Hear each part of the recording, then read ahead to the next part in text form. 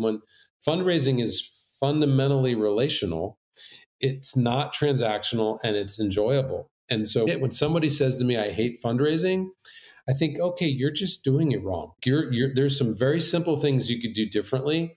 And fundraising would go from being your least favorite thing to being your favorite thing. Welcome to Biblical Higher Ed Talk, where we tap into the wisdom of leaders and practitioners of biblical higher education for the advancement of colleges and universities teaching the way of Christ in the modern world. Each week, we'll tackle topics around leading your organization, expanding your impact in the world, and deepening your faith through Christ-centered conversations. Ready to make a difference in the lives of your faculty, staff, and students? Then let's begin our journey.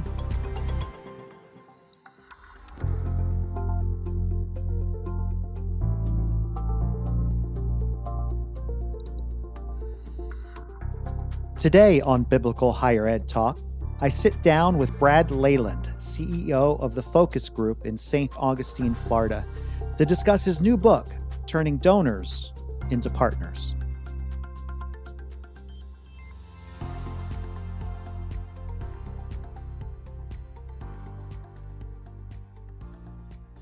Thank you for tuning in today. I'm your host, Philip Dearborn, president of the Association for Biblical Higher Education. And we are honored to have as our guest this week, Brad Leyland. Brad is the CEO of the Focus Group, which is a consulting group that focuses on building the kingdom of God by helping organizations have the funds, resources to advance their missions. He's no stranger to us, serving several ABHE institutions.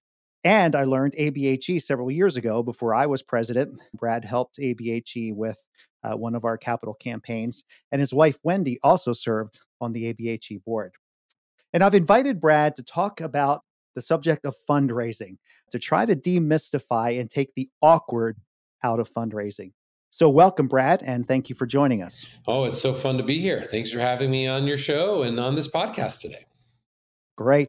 So to kick off our conversation, we have some questions that we want to work through. But before we do that, so the audience can get to know you a little bit more, tell us about, as you reflect back, share with us one experience that God used in your life, kind of a defining moment for you in either your personal or professional life.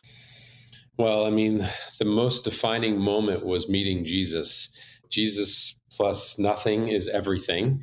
And for me, there was a moment in high school that my best friend said to me, Brad, you do have a relationship with Christ, don't you? And I said, well, of course. My mother's an Episcopalian. My grandfather's an Episcopalian. So therefore, I'm an Episcopalian.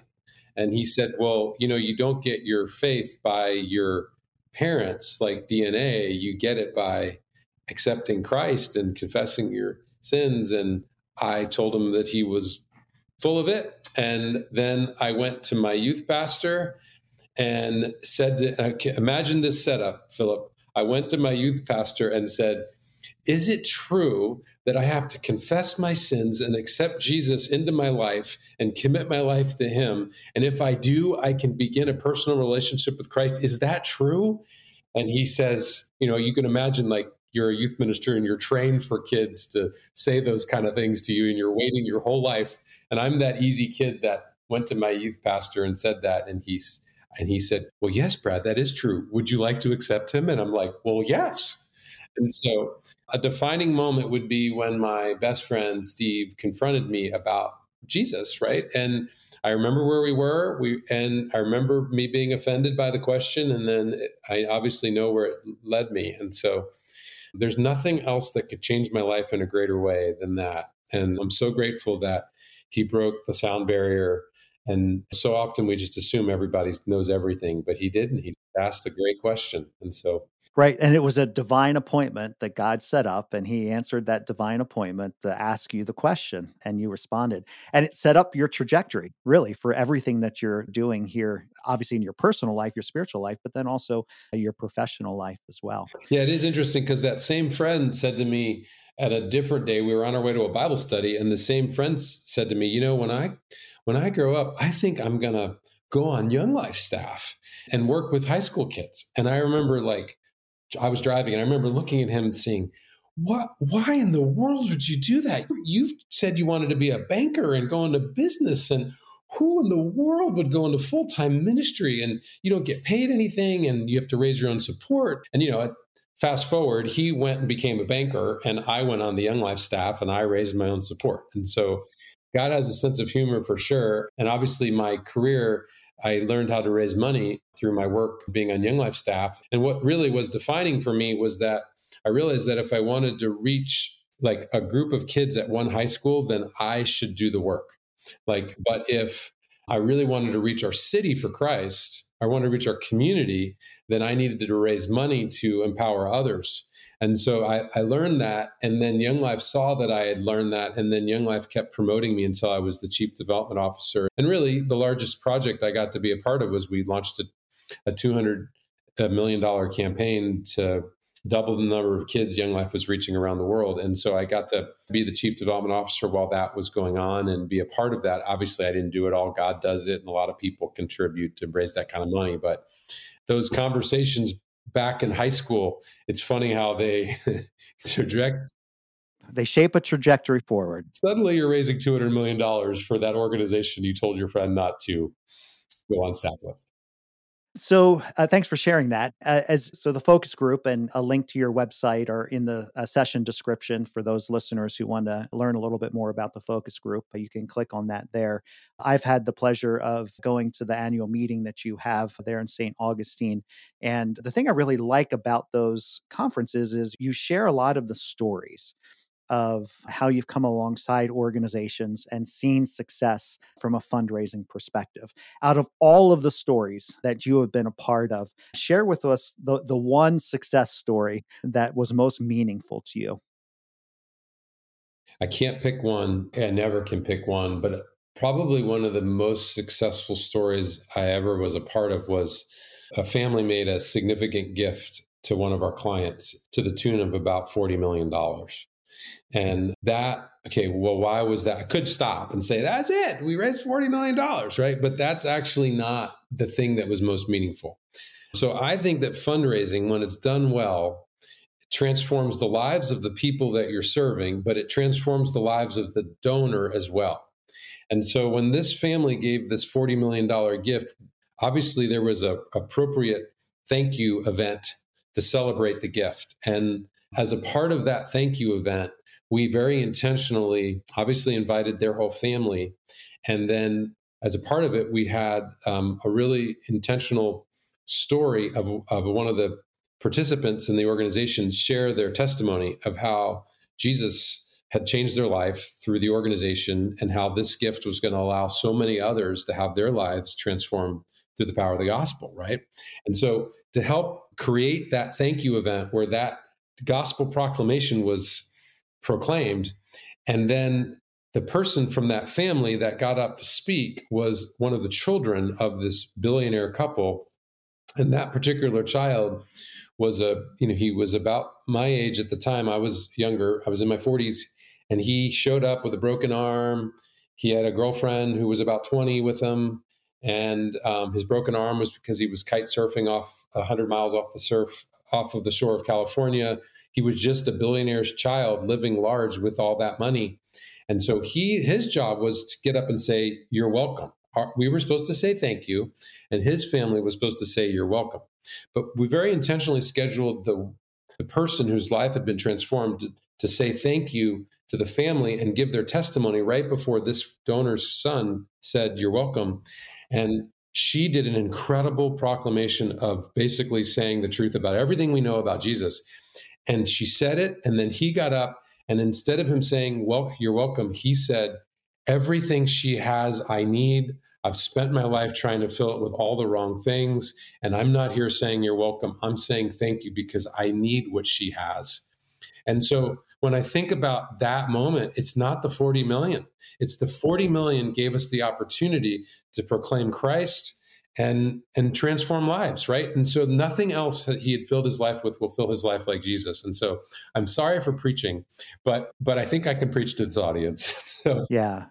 Well, it opens up opportunities that in the broader sense of fundraising, we get laser focused on getting the resources and in order to accomplish the organization's need. And we often forget about the donor side of it, which you often talk about and we're going to get to it here in a little bit, of just building those relationships with people and the opportunities you have to really minister to people who you would think, because of the resources, they have everything in life. But in reality, a lot of times they're some of the loneliest people that are out there. Yeah. I mean, when I think about that's my greatest. I love fundraising because it transforms all of us. We as fundraisers feel out of control and scared, right? And we have to rely on God for strength. Me too. Even though I do this professionally, it's still crazy and scary, right? And then the people that their lives are ABHE schools are like incredible and really walking, like swimming upstream in a culture, and it's hard. But yet the children and the teenagers and the college students that are being impacted, unbelievable impact through your schools. So like their lives are being transformed, our lives are being transformed, but the donor's life is being transformed too. And when all those things are happening, we're doing what I believe is healthy fundraising. When a donor gives a large gift and it's like an ATM machine transaction, like we're just trying to get as much money from them as possible to accomplish something over here, that doesn't feel good. And it's not what I believe God's called us to. God's called us to relationship with our donors and obviously our schools. So, and honestly, the last point I'd make is that like the two, in reality, like the people we serve and the donor who gives the money, like they're not that different. Like we're all just together in this world, right? It's just one person has more resources than the other. Yeah. Yeah. So what is it about fundraising? So you've been in the business, you're helping organizations do the fundraising. And I've seen it myself in organizations where you have high caliber senior leaders, you have a president, CEO of an organization that, can wax eloquently from the stage and builds relationships and advancing the mission, and they have a strategic plan. They're just effective leaders. But then when it comes to the issue of fundraising, it suddenly becomes awkward. What is it that contributes to that? Well, the biggest contributor to that is that they're doing it wrong. And they're approaching fundraising the way they see other people approach fundraising. They see another organization have a golf tournament or a gala, and they go, well, we need one of those, right? I tell a story in my book about like a lot of people fundraise.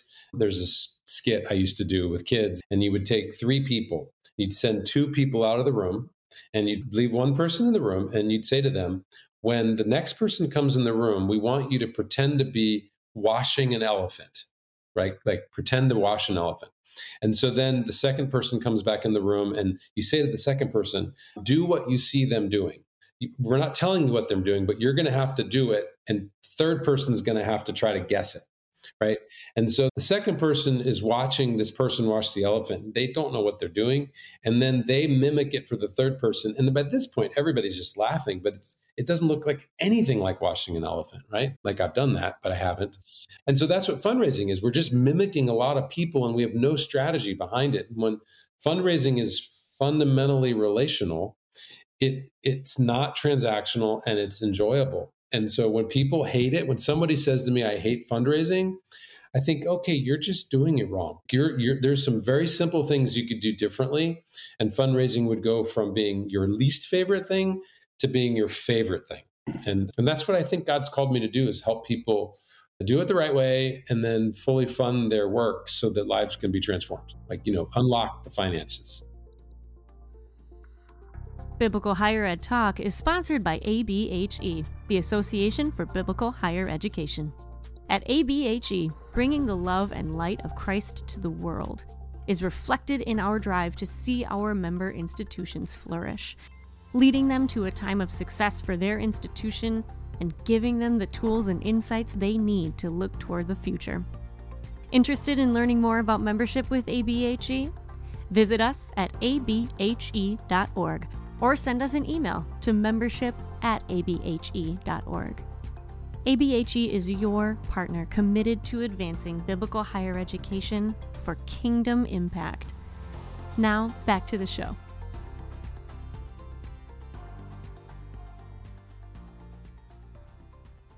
Yeah, that's got to be pretty rewarding for you to see that progression as you're working with organizations and individuals to kind of coach them along in that process. And that's a great example to kind of see that we are doing it wrong, right? We're not going to the source. We're not learning. We're not sharpening that edge of fundraising.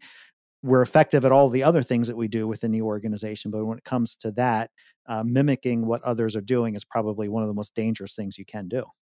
Yeah, because you got a unique gift that you can do, and you got to do it your way. But it is, yeah, it doesn't get us Yeah. where we need to go. Yeah. So you mentioned your book, and you have a book coming out, Turning Donors into Partners. And at the conference last year, you distributed those and really enjoyed reading that. One of the themes that you have in the book is demystifying the donor, treating them as normal people. You even said on the continuum from the donor to the organization or the person representing the organization, there's really isn't a huge gap. One is just resourced differently than the other. But how should we as leaders, because we have to live in this tension, right? It is about building the relationship, but there is that tension of I'm building this relationship so that ultimately I can get something out of that relationship, resources.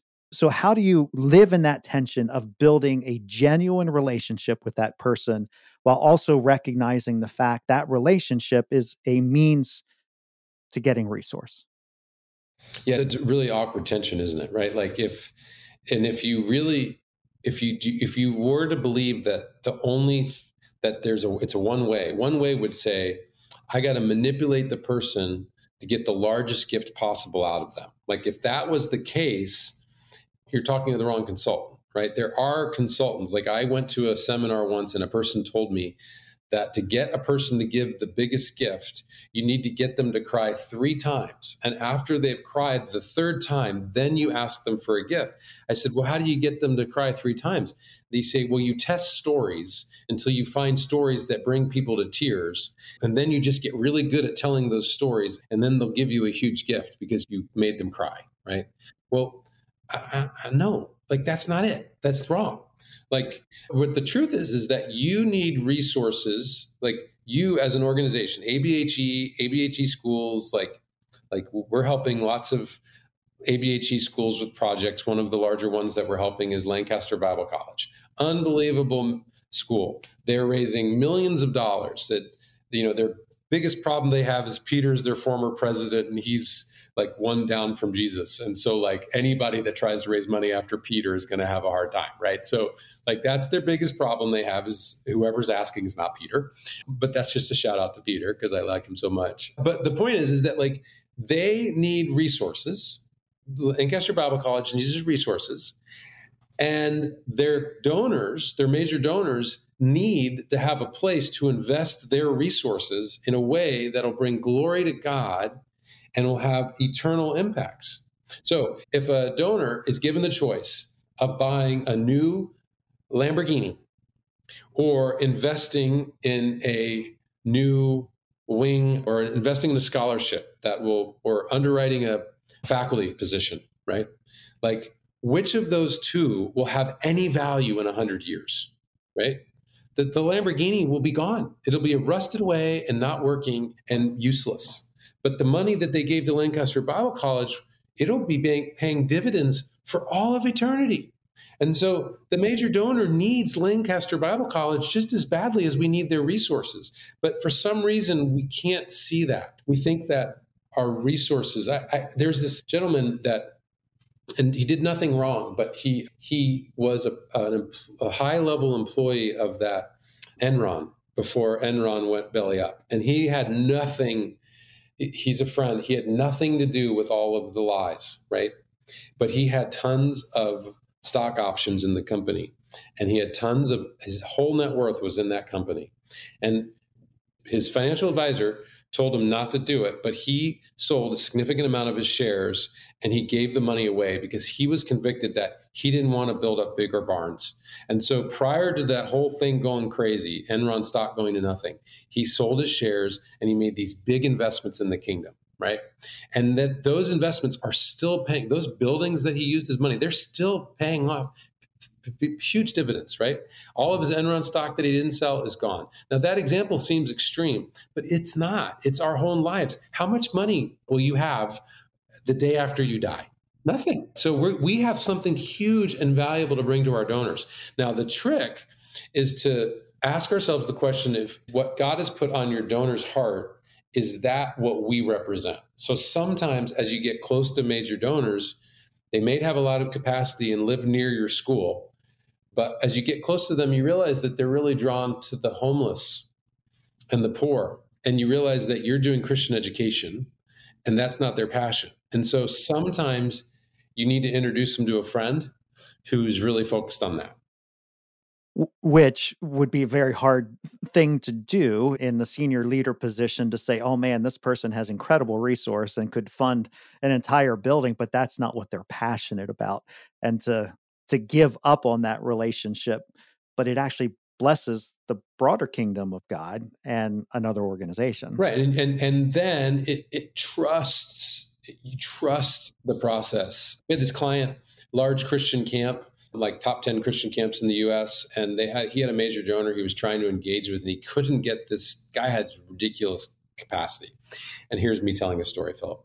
And the guy has ridiculous capacity. He's trying to get him to come tour the camp. He can never get him out to the camp. And so this Christian executive director, camp leader, he says, well, I guess we're never going to get him to give a big gift. And I said, well, why don't you go see him in his world? And he said, well, do what? Like go have lunch with them? And I was like, well, yeah. I was like, but what is he passionate about? What is his favorite thing? And he says, oh, he started this K through 12 Christian school. I'm like, well, why don't you ask him if you can go tour the school he started? And I mean, classic executive director says this to me. Why would I do that? Right? Well, and I said to him, because if you care about the donor, then you care about the things he's passionate about. And so go see the school. And he literally said, well, Brad, we pay you money to be our consultant. I don't think this is good advice, but I'll do it because you told me to, right? And he went and he toured the school and he had lunch with the donor afterwards. And at that lunch, the donor talked a lot about the school. And then in the last 10 minutes or so, he says to this executive director, oh, how are things at such and such camp? How are things doing? And then he was able to share. And then the donor gave a gift that was literally 5 times larger than any gift he'd ever given before. He typically gave $100,000 a year. He gave $500,000. And all he did was enter the world of the person. So like sometimes even when you introduce them to the rescue mission, you still win because you're really about the kingdom, right? Brad, tell us, what are 3 fatal mistakes in your experiences that you've seen as you've been working with people, and share the stories as appropriate, but 3 fatal mistakes to avoid when approaching fundraising? Yeah, there's a very important first one. And the number one rule in fundraising is to always let people know ahead of time if you're going to ask them for money.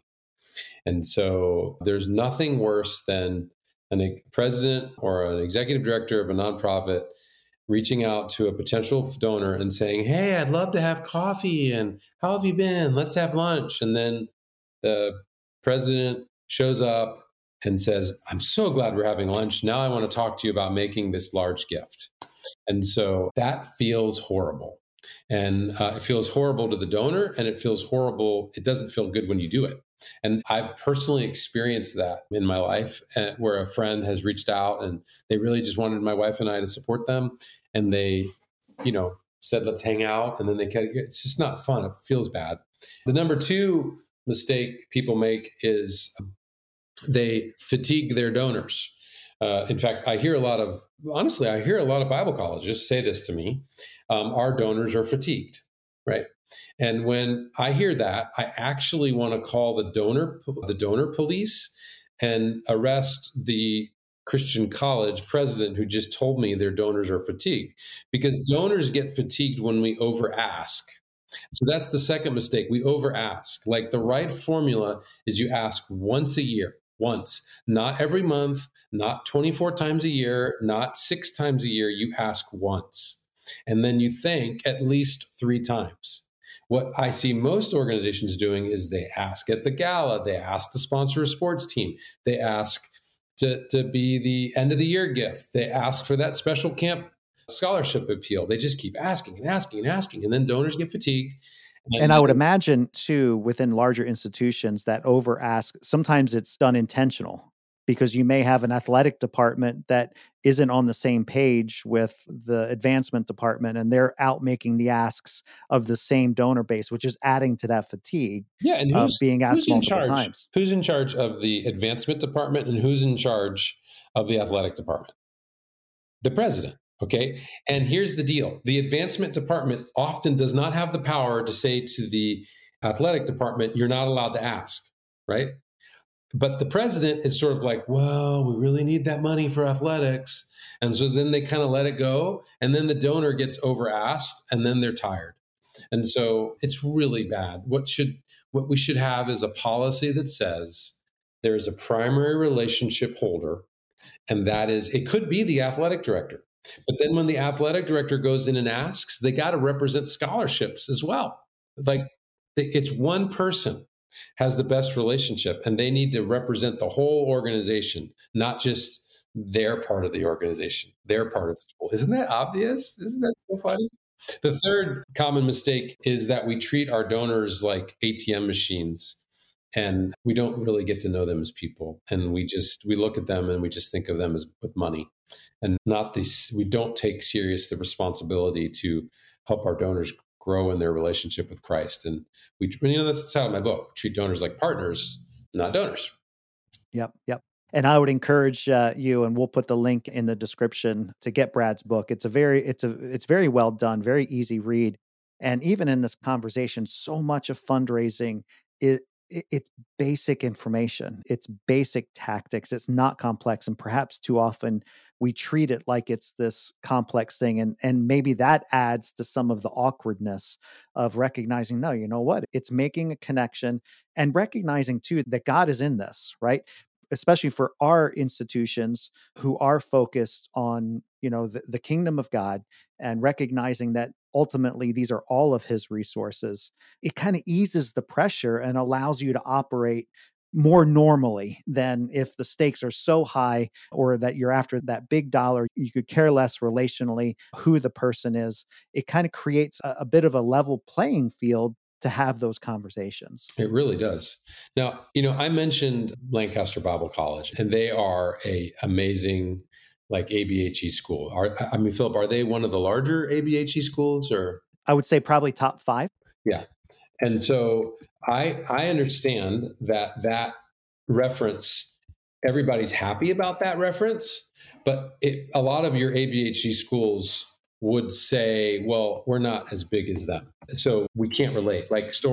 Things they can do don't make sense for us. So what I want to say is that there is hope for the little small institutions. Several years ago, David Metters, your VP of advancement and partner at ABHE, connected us to Oak Hills, which is a teeny tiny Christian school in Bemidji, Minnesota.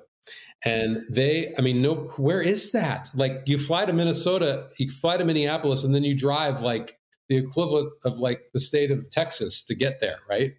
And so David introduced us to them, and they needed to raise a couple $1 million so they could have appropriate housing. So they have a school of about 100, right? They needed a dorm for their very small school. And so I just want to say, we got to partner with this incredible, teeny, tiny school.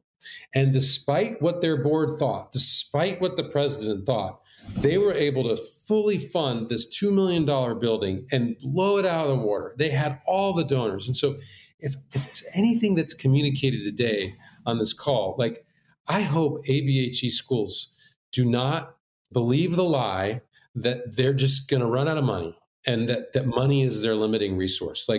I believe that you have a unique position with schools all over the country and into Canada and some others around the world. These schools can be fully funded with the alumni database. I haven't found the school yet that isn't fundable.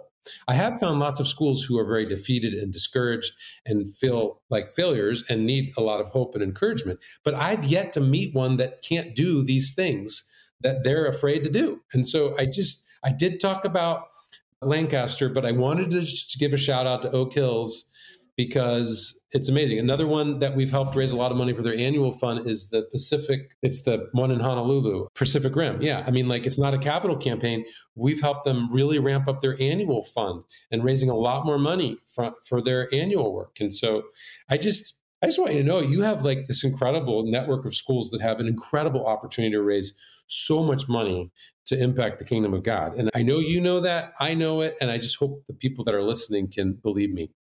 Well, I certainly appreciate that, and I believe that 100%. I reflect back to the parable of the talents. One got three, one got five. For whatever reason, that was the distribution, and it wasn't questioned, right? It was, what do you do with the investment that God has given?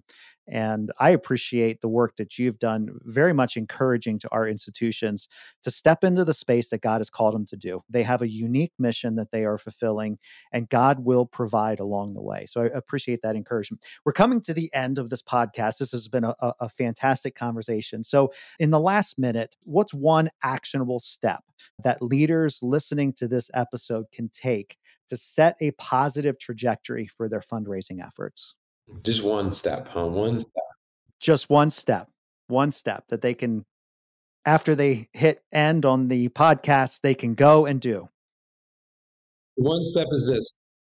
Think of your largest donor, the donor that has historically given the most amount of money to you as an organization. And I want the president that's listening, or the vice president of advancements that's listening, think of that donor and then ask yourself, what do they love? And it can't be us. It can't be, oh, well, they love our college. No, that's true. But what else means a lot to them? And then call them up and ask them if you can go spend time with them in that context. Kind of like that story I told about the executive director of that large Christian camp. But whether it's, do they like to fly fish? Do they like to run? I had this one president who he went to a marathon. I like to run, and he went and watched one of his major donors cross the finish line at the New York City Marathon, right? So my challenge is enter the world of your major donors.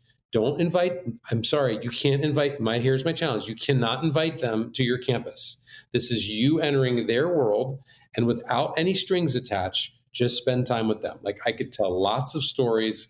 Philip, I'm going to tell one. I can't help myself. I had a different client. One of their major donors loved to race cars. He was so wealthy. Him and his friends used to send their cars to different racetracks around the country. They were sending their cars to the Daytona 500 Speedway, and then they would rent the track and race each other.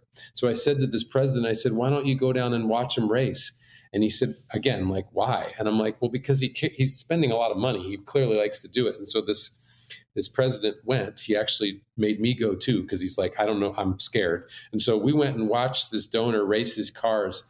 And at the end, the donor was like, my wife's never even come. This is so great. Thanks for coming. And honestly, it was fun.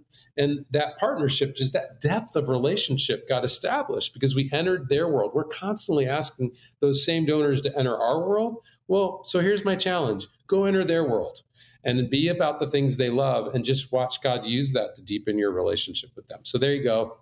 Love it. Thank you so much. Thank you, Brad. I appreciate your time. Thank you for the work that you do at Focus Group on behalf of ABHE schools, but even beyond that. If you are listening to this and you want more information about the Focus Group, go ahead and click on the link that's in the description for this podcast. So until next time, stay kingdom focused.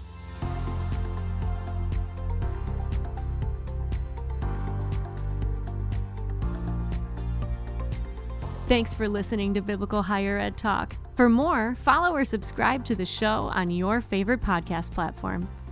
We're delighted that you chose to spend a part of your day with us and encourage you to reach out to us with feedback, topics, or guests for the show.